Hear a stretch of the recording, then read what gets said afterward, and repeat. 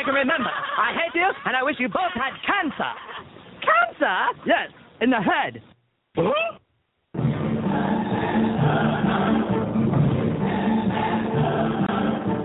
I'm mad as hell, and I'm not going to take this anymore.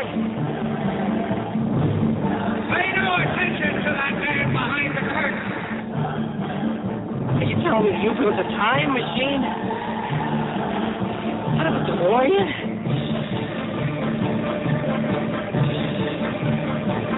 This is the Stupid Cancer Show. Uh-oh. Sounds like somebody's got a case of the Mondays.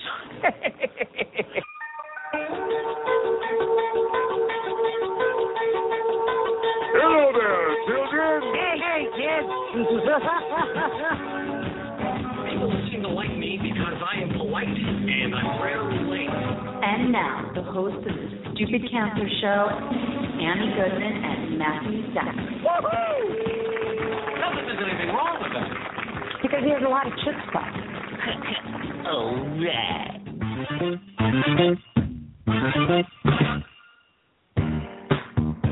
Monday, September 22nd, and welcome back to the Stupid Cancer Show, the voice of young adult cancer. I'm your co-host, Matthew Zachary, a proud 18-year young adult survivor of brain cancer.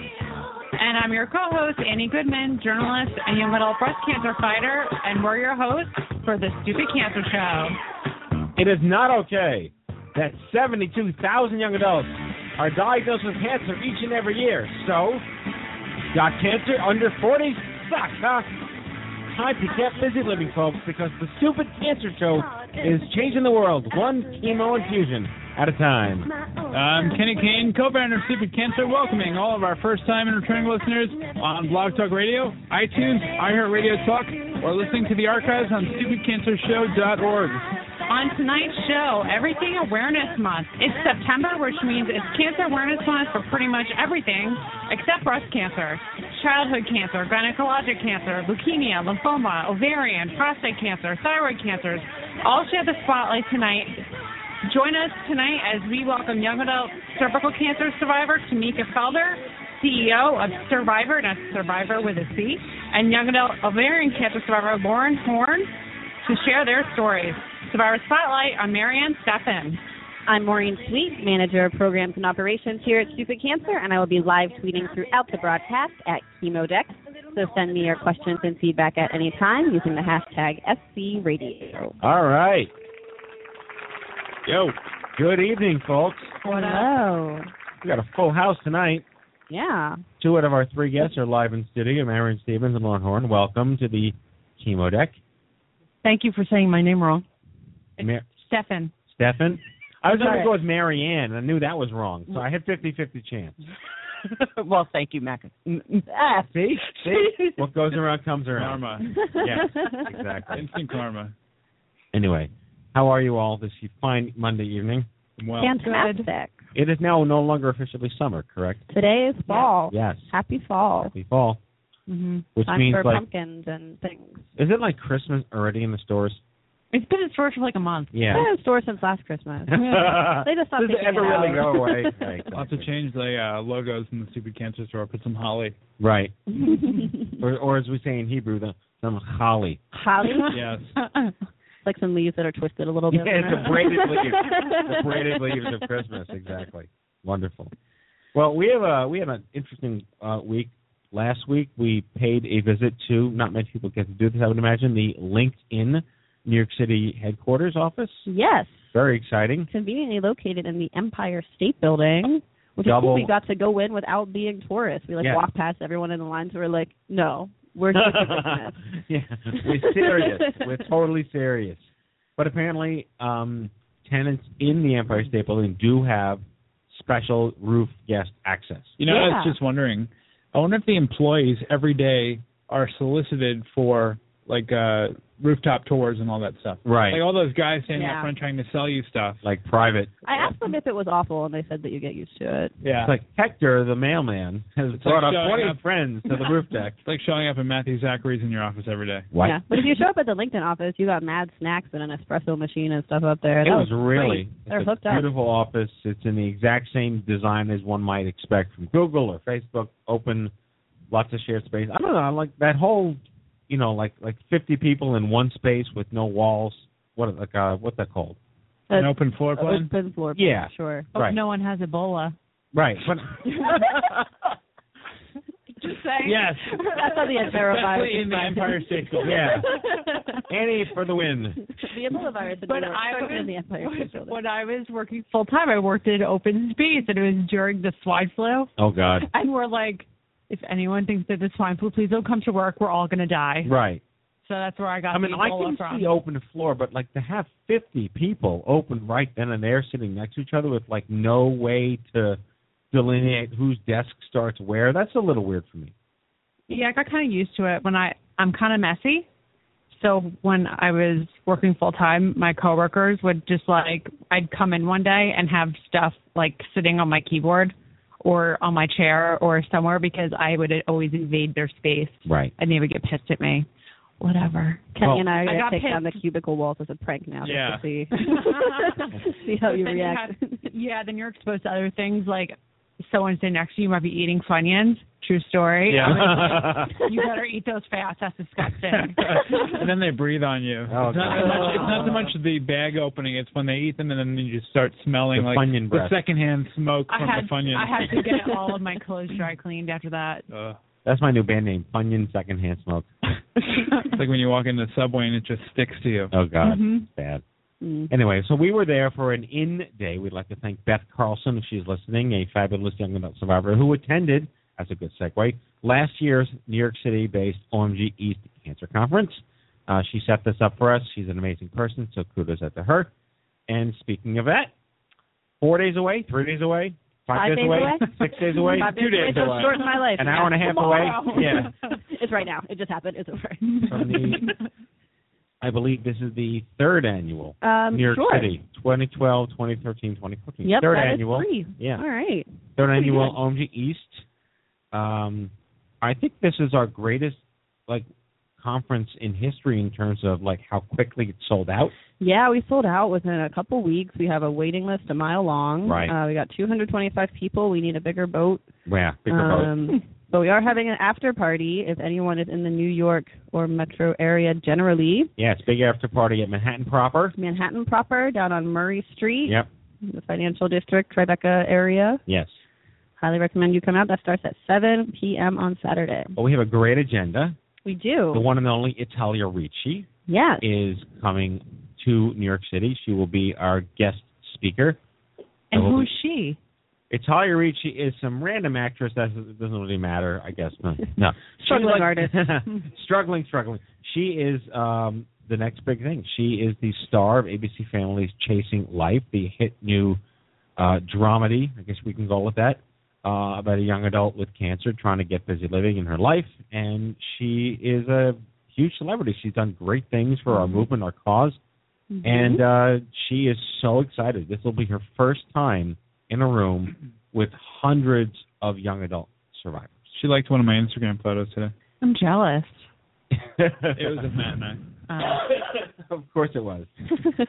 As a layperson, I've watched the show and I've seen what she's tweeted and Instagrams and Facebooked about us and the young adult cancer community. And I really, really got to say that this girl has really done an excellent job at supporting us. And, kudos to her. She's invested. She did her research. Awesome. Mm-hmm. I mean, it didn't hurt that we were involved indirectly in helping create the show's characters, but I talked to her personally when I was in Los Angeles 2 weeks ago. She really was personally committed to understanding how to make this character as the most authentic she could. And she surrounded herself with all the right people. Yeah, but she doesn't have to go on her Facebook page and interact with all the young adult cancer fighters, survivors who reach out to her and speak to them and interact with them. I think coming from a survivor of 2 years, I really appreciate what she's done. Well, also she is. It's a choice. Like we work with a lot of other, or we are aware of at least a lot of other shows out there. Fault in Our Stars, for example, did not do any work with any advocacy organization at all, and it's a shame. Well, didn't they do something with the Esther's group? Who?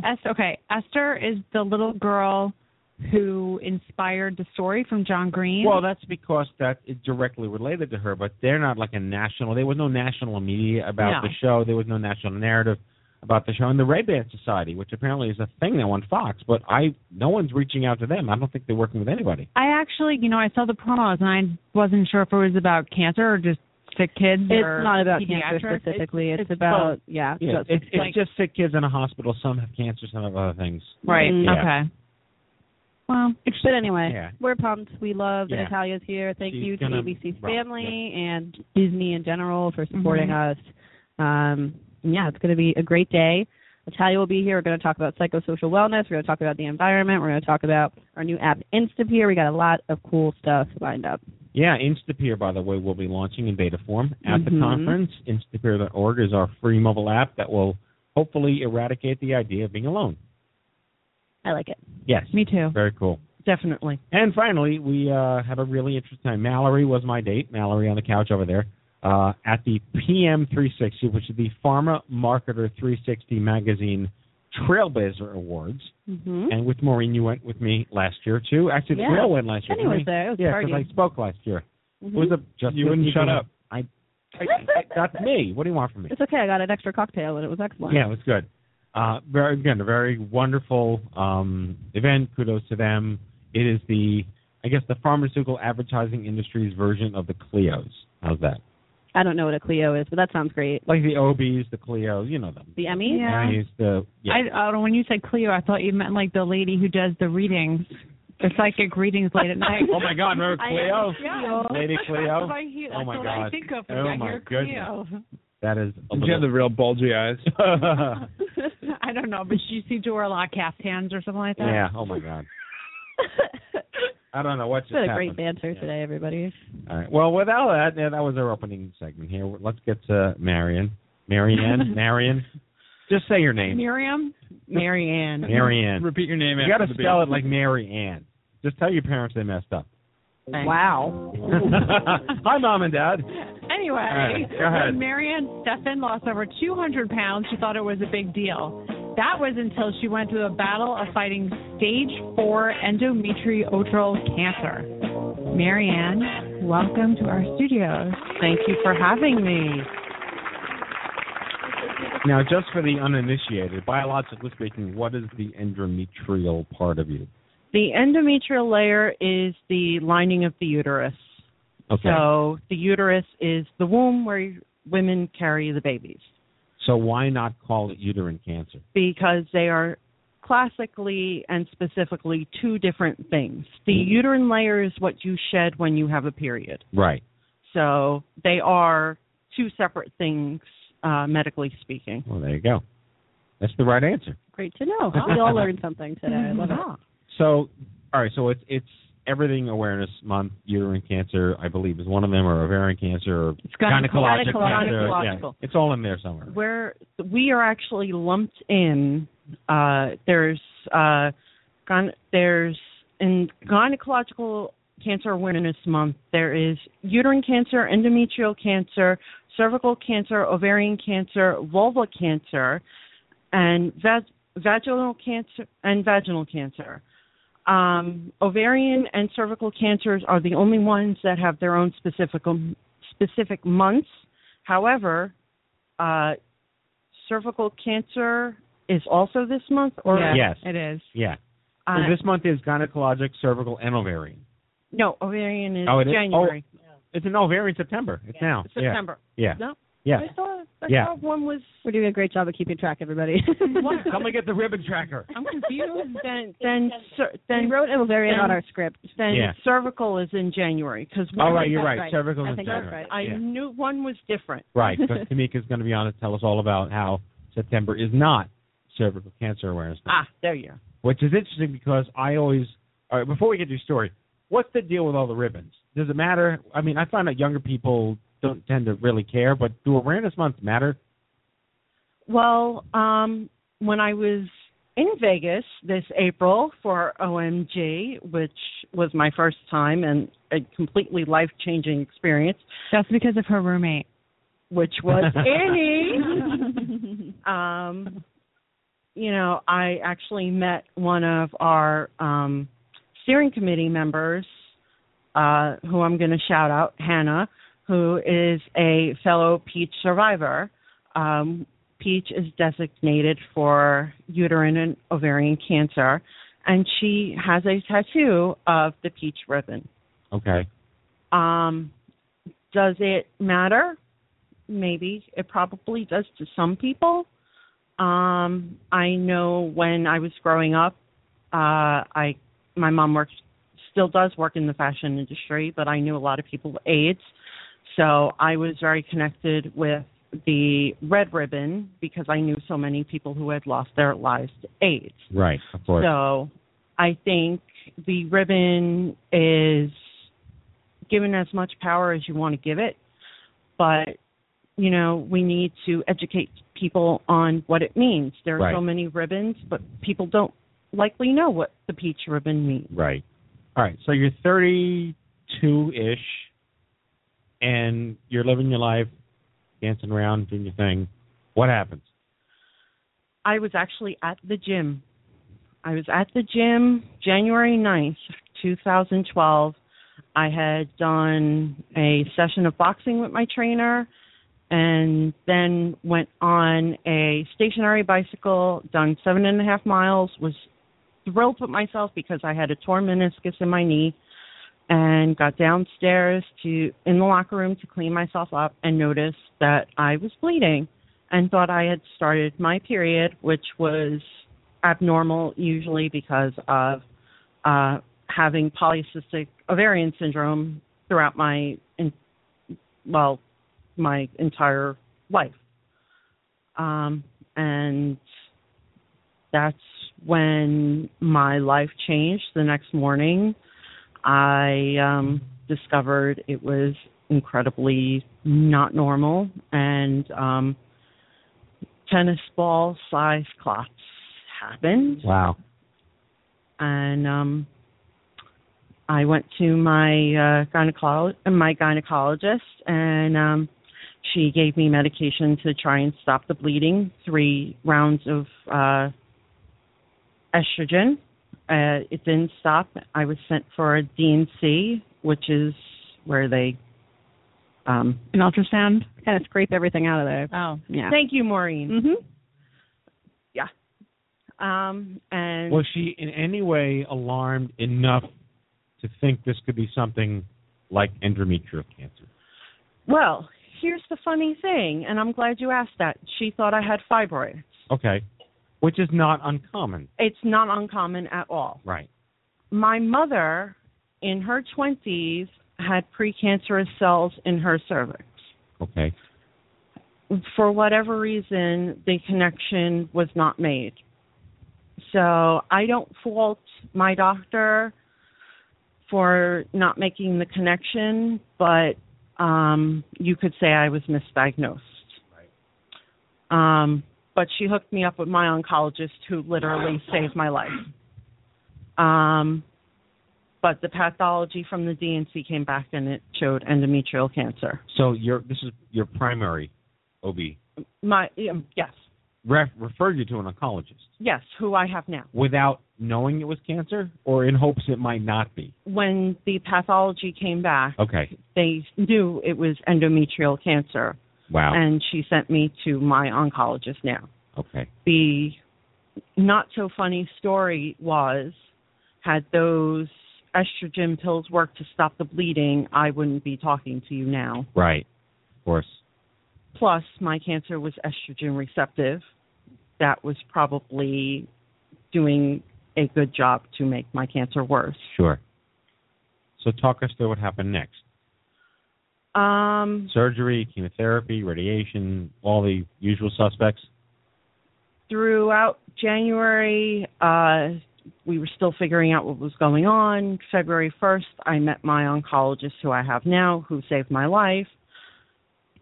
Before my hysterectomy, which was March 15th of 2012, I was typed stage 2, either cervical or endometrial cancer. They were not sure because I had a cervical tumor. Okay. My pathology was questionable. And I actually spoke to my oncologist last week at my 2-year cancerversary appointment. I was asking her about the beginning, and she said the pathology still kept coming up very confusing in the beginning, and finally they matched everything and saw that it was endometrial cancer. Then I had the hysterectomy, and it showed I had a spread. I'm jumping ahead. I had scans that showed I also had 3 spots on my liver. So I had a cervical tumor, 3 about eraser-sized spots on my liver, and my reproductive system was compromised. So the hysterectomy was scheduled, and a liver resection was scheduled for the same date, which was March 15th. Livers are overrated, by the way. Yeah. Kenny can tell you. Well, I still have it, which I'm very glad I do. And when my oncologist was doing the surgery, she found I had a massive spread over my abdominal layer and on top of my bladder, and she explained it like snowflakes. Right. They were covering the rest of my organs. So I had 6 rounds of Taxol and Carbo after that, and I still have pretty massive joint pain. I lost my hair. I couldn't really go to the gym like I wanted anymore. I have asthma, which I never had. But considering the fact that I had lost so much weight, right, I gained 47 pounds, and I was pissed as hell that my body was taken away from me. My capability to do what I wanted to do was taken away from me. Steroids are necessary evil, I suppose. So why don't you tell us, okay, so before you were diagnosed, you lost 200 pounds. Mm-hmm. And you did it the old-fashioned way. Yep. No surgery. Nope. You did it the old-fashioned way. You went to the gym. You hired a trainer. Where are you at with that in your life? Now that you got your 2-year clean bill of health, thank God. So tell us a little bit about your addiction to fitness now. My trainer's one of my best friends. He came to chemos. He came to see me at the hospital. And he inspired me to go forward while I'm still on a quest to become healthy and lose more weight, to become a trainer myself and not only help people losing weight and get healthy, but eventually I want to work with other cancer survivors, thrivers, fighters, and help them with nutrition and exercise movement, because I think there's a real need for people who have cancer to move around, not necessarily always know what they should be eating, or know that people like Anne from Cook for Your Life are out there. She's done a fantastic job that Chemo Bites is out there, and Kristen. You know, there are a lot of people who have done some really, really good work kicking cancer in the kitchen. You know, this is not a disease of young women. No. So we have a few minutes left. Talk to us through the isolation that you felt and how you got through that and how you came to find our community. Well, it's funny. Endometrial cancer apparently is the most common gynecological cancer. It is not the most common gynecological cancer for our age group. Right. So we're actually very rare in that respect. So when you tell somebody our age they're going to have a hysterectomy, okay, well, where is all the other young adult survivors of hysterectomy? Right. Who can't do hormone replacement because they had estrogen receptive cancer like I did, or take medications because they've had breast cancer and the hormone may not work for them. Right. So when I was diagnosed, I was alone. I didn't know about stupid cancer. I didn't know about stupid cancer until I was 9 months cancer-free. So I did some internet research, and I found Hyster Sisters, which is a hysterectomy group. Still could not find the void I was looking for. Right. I think a lot of people are really afraid in our age group to talk about menopause and how scary it can be. Who wants to really go that deep and talk about hot flashes and sure. You know, what it does to women. Actually, Annie does.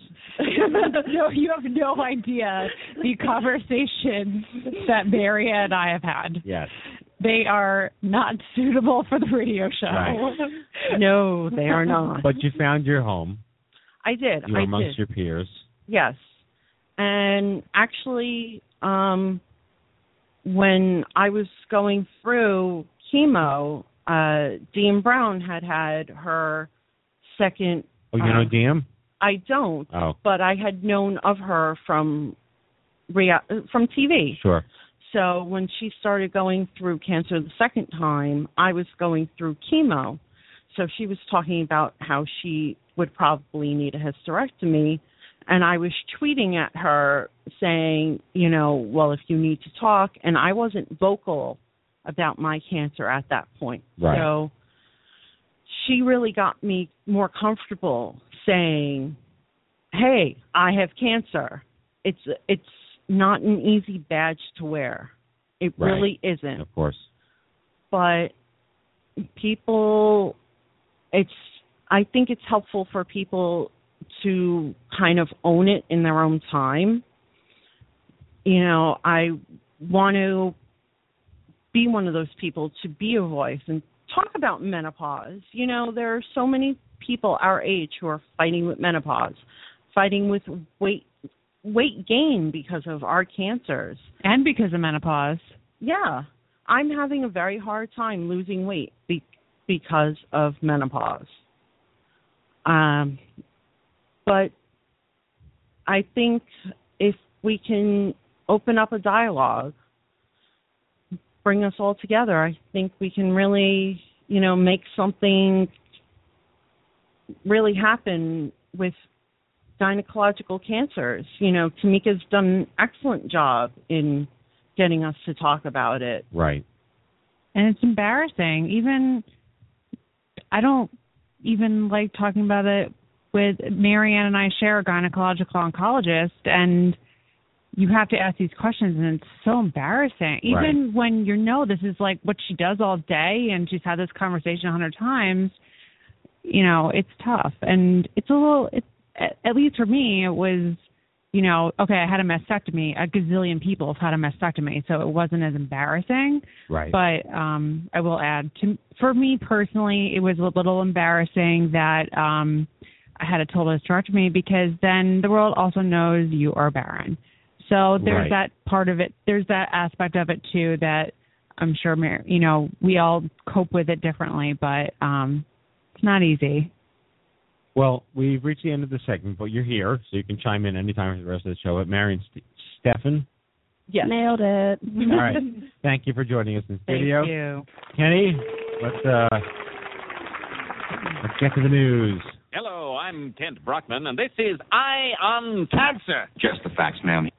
Head on over to events.stupidcancer.org. That is events.stupidcancer.org, your one-stop shop calendar for all of our social and educational events happening nationwide. Something could be happening in your neck of the woods, and we certainly don't want you missing out. All right, Allentown, Pennsylvania, Philadelphia, Pennsylvania, Redlands, California, New York, San Antonio, Texas, Solana Beach, California, and San Francisco, California. It's a nice crop there. Very diverse. Cancer is lonely, period. We've got the cure. It's called InstaPeer, our forthcoming free mobile app that will bring instant anonymous peer support to anyone affected by any cancer. Visit instapeer.org to watch our video, learn more about the project, and consider making a donation so you can be a part of history. Instapeer.org. It's always a good time to stock up on stupid cancer gear. Visit stupidcancerstore.org anytime and stay nice and cool with all new products and styles to choose from. Actually, we should probably modify this to say nice and warm in a Stupid Cancer hoodie. We've got a skateboard, and don't forget about Flip, the cancer bird, our latest plushie mascot. That's stupidcancerstore.org. Be proud. Wear Stupid Cancer. And that is your Stupid Cancer News. All righty. Well, we got 50% of our guests here in studio, so let me intro the one and only six-time returning champion, Tamika Felder. Is an award-winning television producer and correspondent. After a diagnosis of advanced cervical cancer in 2001, the age of 25, the tender age of 25, she used her experience to help educate other women about ways to prevent it. She's the founder of Tamika and Friends, as well as Cervivor.org, national nonprofit organizations dedicated to cervical cancer awareness and health through a network of survivors and their friends. And joining her live in studio, Lauren Horn, diagnosed with ovarian cancer in August of 2013, after having a cyst removed from her ovary, declared in remission in December 2013 after another surgery and chemotherapy. Recently married, we'll be discussing that. Tamika Felder and Lauren Horn, ladies, please welcome yourselves to the Stupid Cancer Show. Thank you. Glad to be back. So Tamika's married. No, Tamika's married. Oh. And Lauren's married. We have two married cancer survivors on the show, and that makes me happy. Because it shows that there's life after cancer, and life can be amazing after cancer, with or without a spouse. But in this case, you could be a spinster and a survivor and be totally happy. That was directed at you, Annie. You also don't need to call yourself a spinster.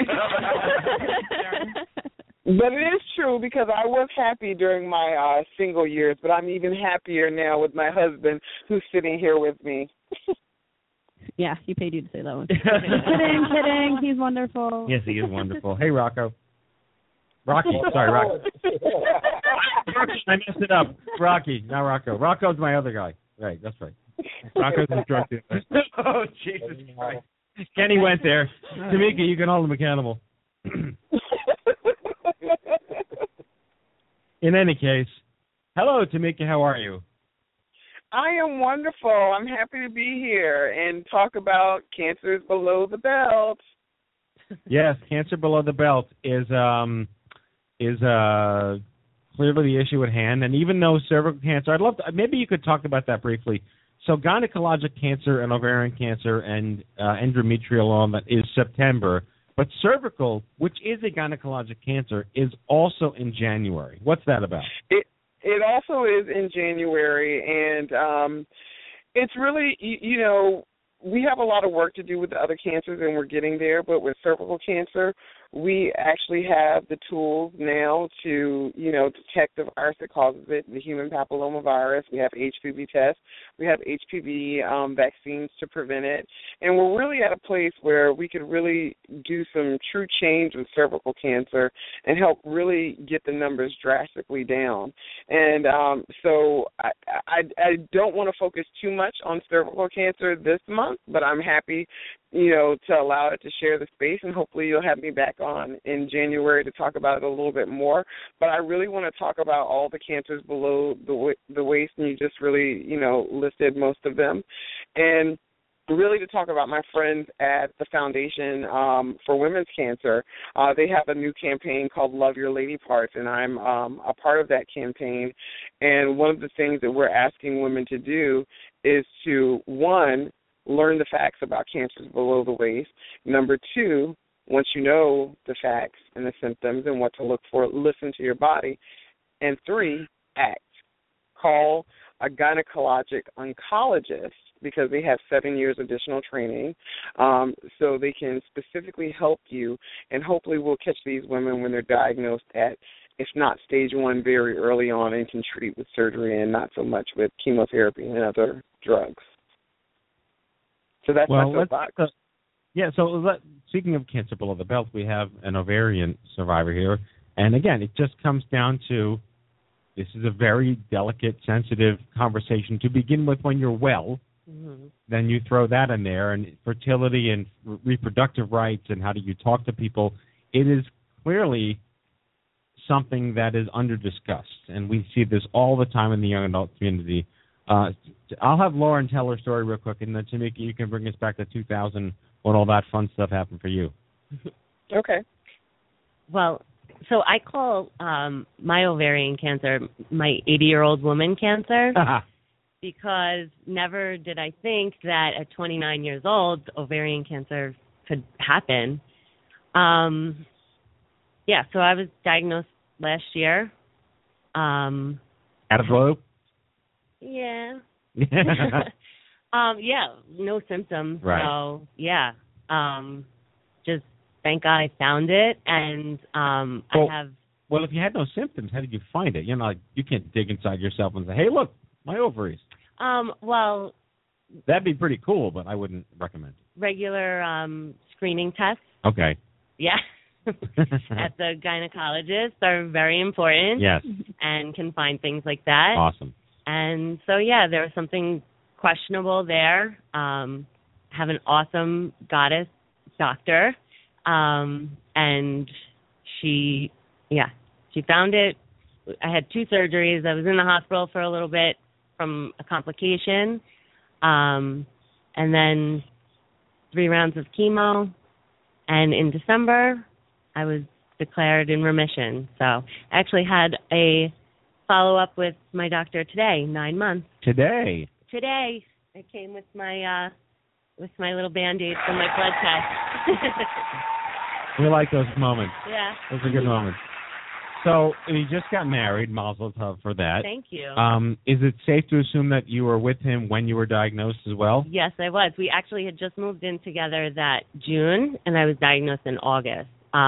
Stuff started to, we started to look into things a little bit more seriously in terms of the surgery and stuff in June. So we moved in together, and right away, we were dealing with this, and he was beyond amazing. So rockstar. I married him. Well, yeah, he must have done something right. Yes, but that brings up the role of the caregiver. I mean, Tamika was single for many, many years post her diagnosis, and she just got married. Now you were engaged when you. Well, you were not engaged. We were never engaged. We just surprised everyone with a wedding. It was awesome. So you were dating, cohabitating, and married. Yes. In that order. Yep. I like that. That's modern family. Yeah. So kind of the opposite then, where you were with somebody and then you had him and he stuck around and he did a great job and he's here now. Mm-hmm. The role of the caregiver with gynecologic cancer must be very difficult for men who are maybe typically not even want to talk about it when you're well. Yeah. Tamika, do you want to talk about that? Yeah, I mean, I actually was just talking about this. It's something where you need someone who is very patient, understanding, and that could be with any other cancer because you have to have very uncomfortable conversations. When you talk about whether you're single or you're dating and, the way your body reacts to someone, when you find someone and you love them, you're attracted to them, and your body just doesn't react because of treatment, surgery, the emotional, and psychological scarring, it can make relationships very hard. So, I'm to a point where I got when I was single that, my feelings matter. Important that after everything that I had gone through, I needed someone who really supported me and truly loved me. Like, I needed that nurturing kind of love. And I dated, a douchebag, before, and you feel like you're broken and, maybe I should stay in this relationship because I'm not worthy of something more. And so I really love talking, to women and men and sharing with them that you are worth more, especially after everything that you've gone through. And it's really important to get the love that you deserve. And it doesn't matter how long it takes. It's worth waiting for. And, again, I'm coming out on the other side knowing that, I think, at first you think no one's going to want me, no one's going to accept me. You don't really know what the other side is going to be like, but eventually you have to think, like, I'm worthy of this love that I want and I deserve. And so for me, it was kind of at one point like, well, you know what, I'm just going to be happy and enjoy my life that I have. If that means that I'm single, then I'm just going to enjoy my single life. And it was really just interesting how when I accepted my life and just started enjoying my journey post-cancer, that's when love really found me.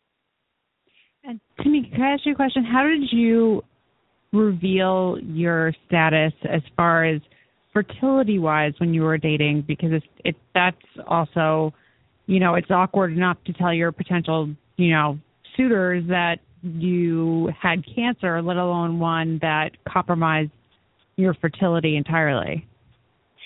I went about it all wrong. I was crazed, okay? I would go on dates, and I would sit down and I'm like, hi, I'm Tamika, I can't have children. It was that nervous energy, and I would tell my girlfriends, and they're like, you're crazy, and you want to be authentic and be truthful, but then you have to also be guarded. It's this very fine balance. And what I've learned is, it's okay to go on one date and not reveal everything. Of course, now we live in a social media area where there's no privacy.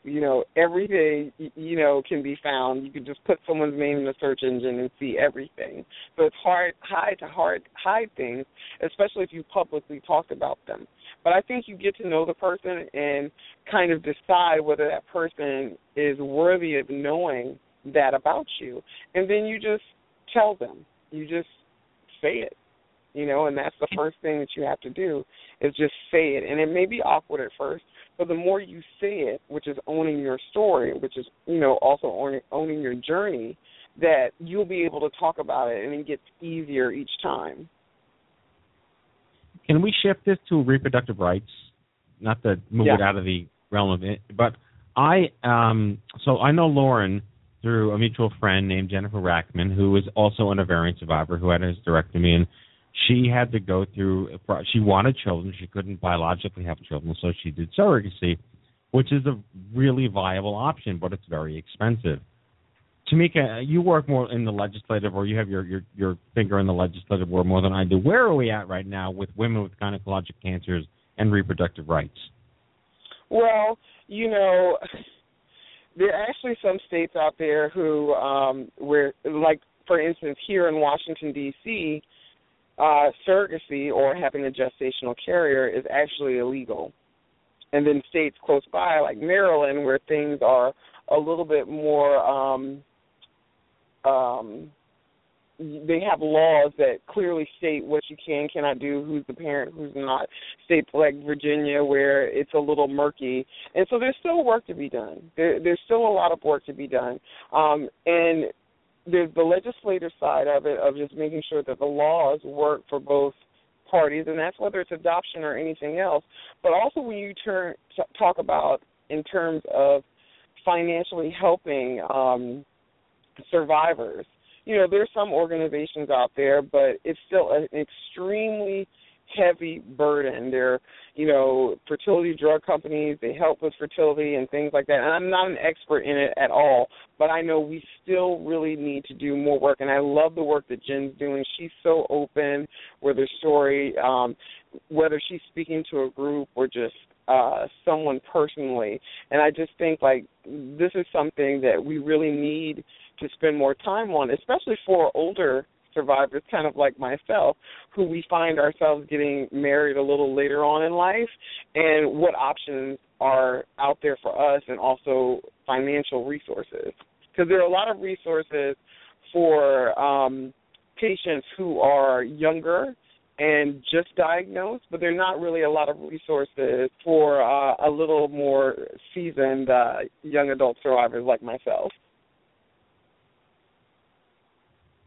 I'm really glad you asked that question, because as a stage 4 cancer survivor, it makes me very upset that I may never get my own child because I had cancer when I was 33 and didn't have a family before my life completely changed. And I had absolutely no choice whatsoever to,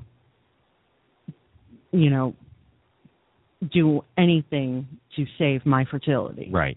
So I may have to go in front of a judge and fight for an adoption.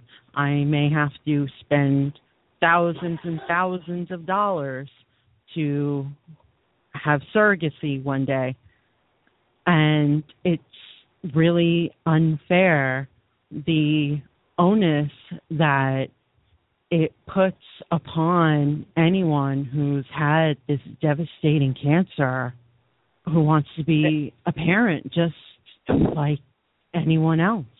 The conversations the conversations I've been having with the reproductive rights people and the Oncofertility Consortium and some of the other groups out there is they're trying to reframe the narrative now, because from a legislative perspective, they don't care about your story.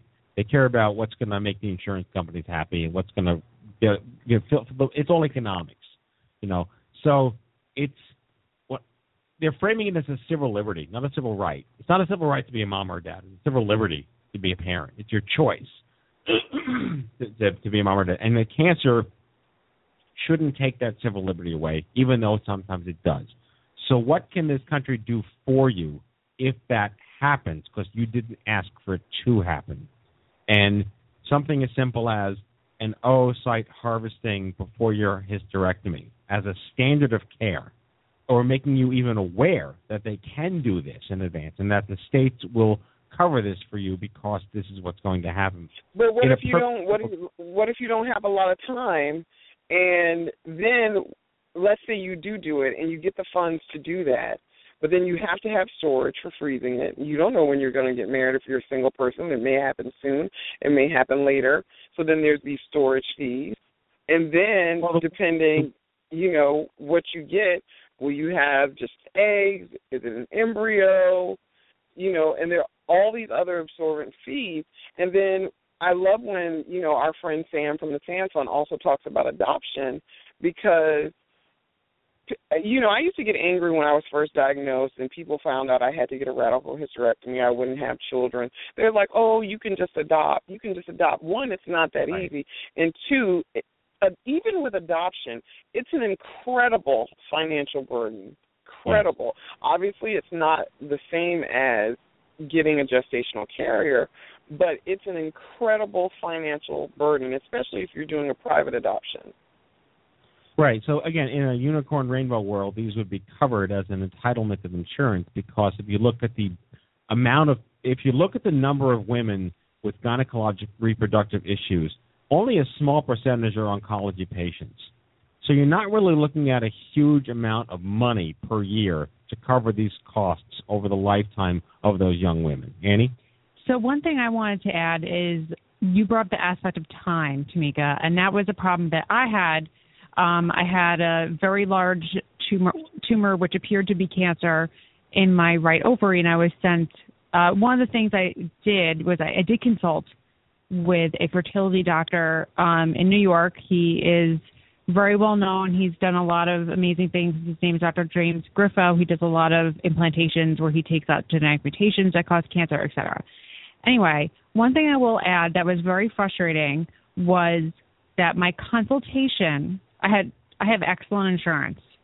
My consultation was covered by my insurance. And then what happens is you get to at the end of your appointment, they give you a printout of what your insurance will cover. They won't even cover my blood work. So you have to do blood work in order to even do an egg harvest, which I had as a option, but a risky option, which are like, oh, thanks. Like Yeah. you can harvest some eggs in your other ovary, but it might have cancer in it. It might spread all over your body, and then you'll be dead. Anyway, so why bother even harvesting eggs? It's like when you go through that process, it's a horrible, horrible thing.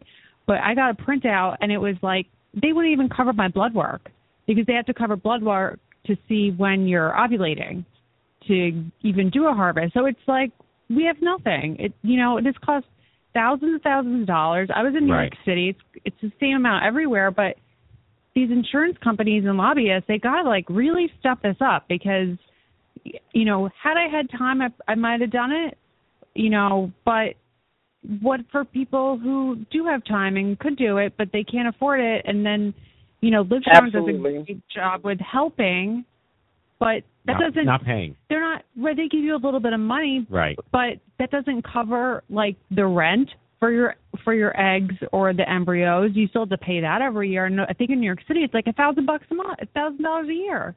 Yeah. So what is this is what needs to change. And I will agree that it was like I was like the only single person there. It was mostly couples, and I have to tell you, the fertility office lobby waiting room was I've never been anywhere where I felt more sad because, like, in oncology, I don't know, it was just like, it wasn't hopeful. It was like, holy crap, these people are just really depressed. But because they're mostly dealing with people who have fertility problems, not cancer problems. But anyway, I mean, we need to, like, really move ahead. But we're at a critical mass now, and because this narrative has never been as loud as it is today. And I just want to go back to, I was in Colorado a couple of weeks ago, and I met with some of the folks who are doing like this, like 22nd century Star Trek level reproductive technology, where they can literally go in, scrape a couple of cells from your ovary and freeze them, and they can mature them later into embryos with a donor sperm. Like it's literally they just scrape it, and then they take out your ovary. They take the clean cells out, and even, Anna, in your case, they can actually separate the BRCA from the non-BRCA, and almost like a designer baby. Your big designer babies. So cancer eventually one day will no longer preclude you from having your own biological child because they'll just scrape the ovary cells and freeze them for a while. Even if you're that far gone. Right. This is the Star Trek conversation that they were having with us about where we will be in 10 years with this technology. But to everyone's point, the cost. And this goes back to being a young adult issue. This does not affect you when you get 80-year-old cancer and you're 80. Mm-hmm. This doesn't affect you when you get 75-year-old cancer. This is a young adult issue, and we have the right, the civil liberty, to make this noise and have this change. So I want to turn it back over to the institute guests to talk about public perception, stigma, and community. What have you guys found? And you're new, you're relatively less new. And Tamika, you've been around with this for like 14 years or 13 years. How has it changed? What are we looking at now? I mean, organizations like Stupid Cancer and First Sense, they bring communities together. But talking to friends, talking to your family, tell us what your life is like as a young woman affected by this, who's dealing with this incredibly sensitive issue. All three of you. Start with Marianne. Okay. Well, I actually wear my Stupid Cancer sweatshirt to work and have had an interesting response on the streets of Manhattan. Sometimes people still bump into me, and other times I get a knowing look, like that glimmer of recognition, and people will actually not bump into me. Right. But actually, my life changed a lot this year because when I came home from ONG, one of my best friends, one of my quote-unquote normal people. The normies. The normies. The normies. One of my normies was diagnosed with Hodgkin's. Oh, boy. So, you never expect that it's going to hit, come off the plane from meeting, over 400 people with cancer or affected by cancer, and then, your normal life just blows up. Right. But my, aside from from that happening, my cancer struggle in my everyday life has been more twofold. I've had I'm single, so I'm on the dating scene, and it's a little interesting, you know, putting yourself out there saying I have cancer. So that's an interesting thing to broach, and I'm doing online dating right now, which is not something everybody wants to kind of say, but whatever. And I have put in my profile that I'm a cancer survivor because I just, you know, pink elephant in the room. I don't want a pink elephant in the room. Right. I just want to get it out there. But I've been having more of a mental hardship dealing with cancer since coming back from OMG. And I think everything from my own diagnosis, I'm really dealing with it now 2 years later. And I think it's been because I've met so many people now who's been affected, and coming back and having one of my normal friends, one of my regular people, one of my best friends affected, that it's finally, you know, I have to mentally deal with this now. So, you know, I flipped out on my oncologist in my June checkup, and she said, you know, you need to talk to somebody. So I am, and I think, you know, mental health in dealing with young adult cancer can't be as stigmatized as it is. Right. Because not everybody wants to say, you know, we're going to see a therapist, or we're talking to somebody, or we need help. So, you know, I'm dealing with my stuff. Lauren, do you want to follow up with that? Sure. Well, speaking about that, too, I actually attend a young adult cancer survivor group that I love. Where is that? That's at Cancer Care. Yes, I know all about it. It's been awesome. I'm glad you go. Hi, group people. So, yeah, that's been really helpful in dealing with the anxiety that comes along with the diagnosis and everything afterward. In terms of my life, and you're saying the stigma, I don't really experience a lot of the stigma. I think people are just so shocked that, like, cancer is a part of the conversation. They don't even think about what kind of cancer. Mm-hmm. When I learned about ovarian cancer and started, like, Googling stuff, it was really scary to read because everything is silent killer. Yeah. So that, I don't know, that was really scary. The tagline for WebMD is diagnose yourself with a terminal illness. But actually, I was diagnosed in August of 2013 and came to OMG East in September of 2013. Fresh meat. Right before I was starting chemo. Wow. That was what an experience for me. But the best thing that I could have done there, well, my mother sent me saying, when you go, you have to find out where you get a wig. That is your goal of going to this conference and meeting people, and find out where to get a wig. So I found out where to get a wig. Right. And then I also met awesome people. One very good friend who I reconnected with from high school. I hadn't seen her or talked to her in like 10 years. Wait, and she happened to be at the conference? She was at the conference. I actually Facebook messaged her that morning, remembering that she had been diagnosed with breast cancer and had dealt with it, and I messaged her just to say, like, hey, I need help, because that was I'm a very externally oriented person when it comes to dealing with things. I put it all out there. I can't keep anything in. So a lot of people know about my diagnosis, and that's really helped me. So I had messaged her that morning to say, hey, this is what's going on. What can you tell me? And she was sitting across from me at OMG, and I saw her during lunch, and then that was it. She had made two friends, I guess through the Young Survivor Coalition, a group. Sure. Yes. And so the three of those girls were lifesavers through chemo for me. Any question, any little feeling, anything. Right. I just went to them, and they were so helpful. So yeah. And Tamika, you and I go back long enough with our diagnoses to like 2000, 2001, where like people were still whispering it back then. What's been your experience from your side from a below the belt cancer conversation? Because you've been so vocal about this since even before I've met you. Yeah, and and with my cancer, with cervical cancer, there is a stigma because of HPV, and it's unfortunate.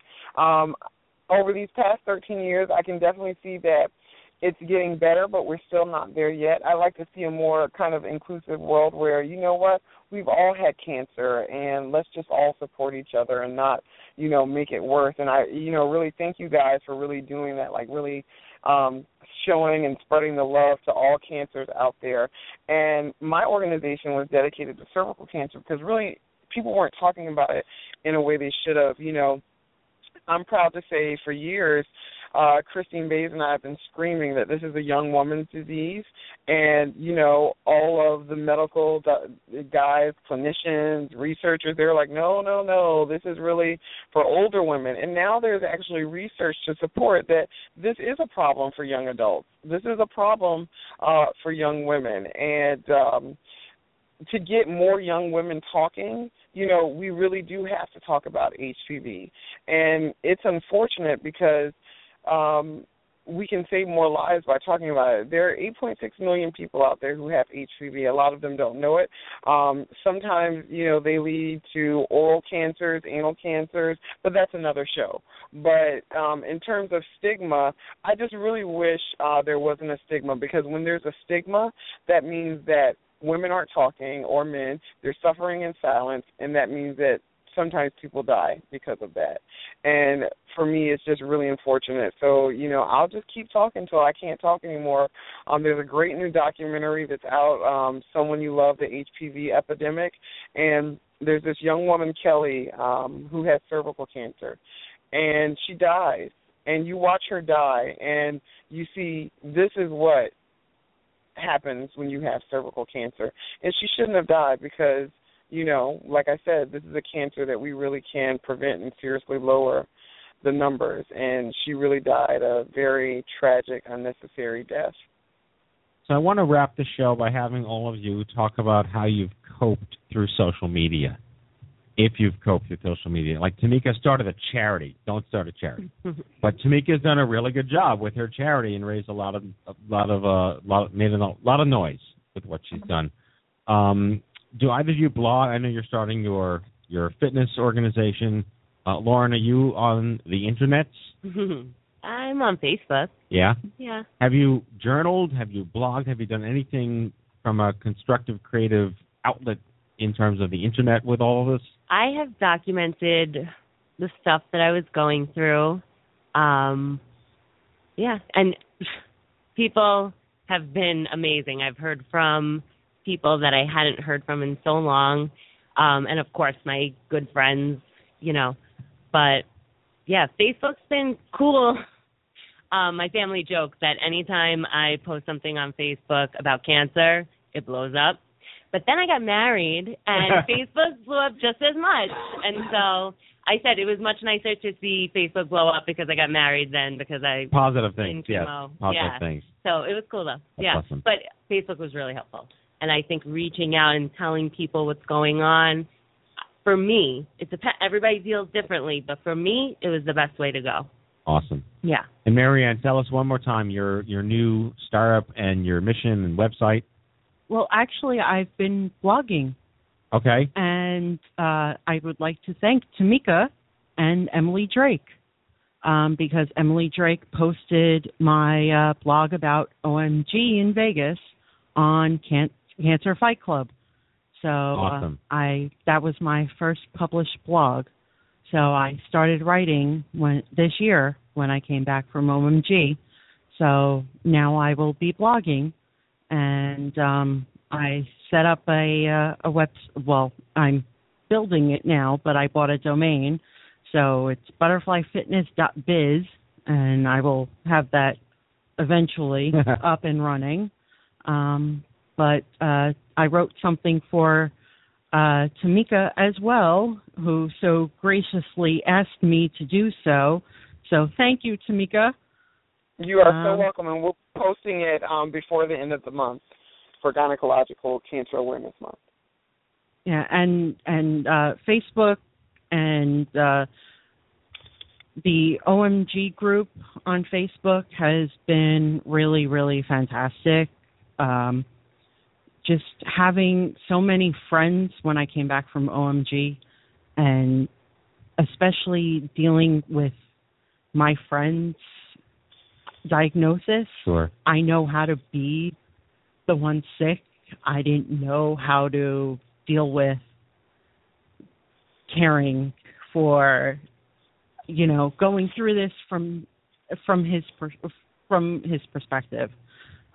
So I got a lot of great advice and a lot of support. So you guys have been great for me on social media.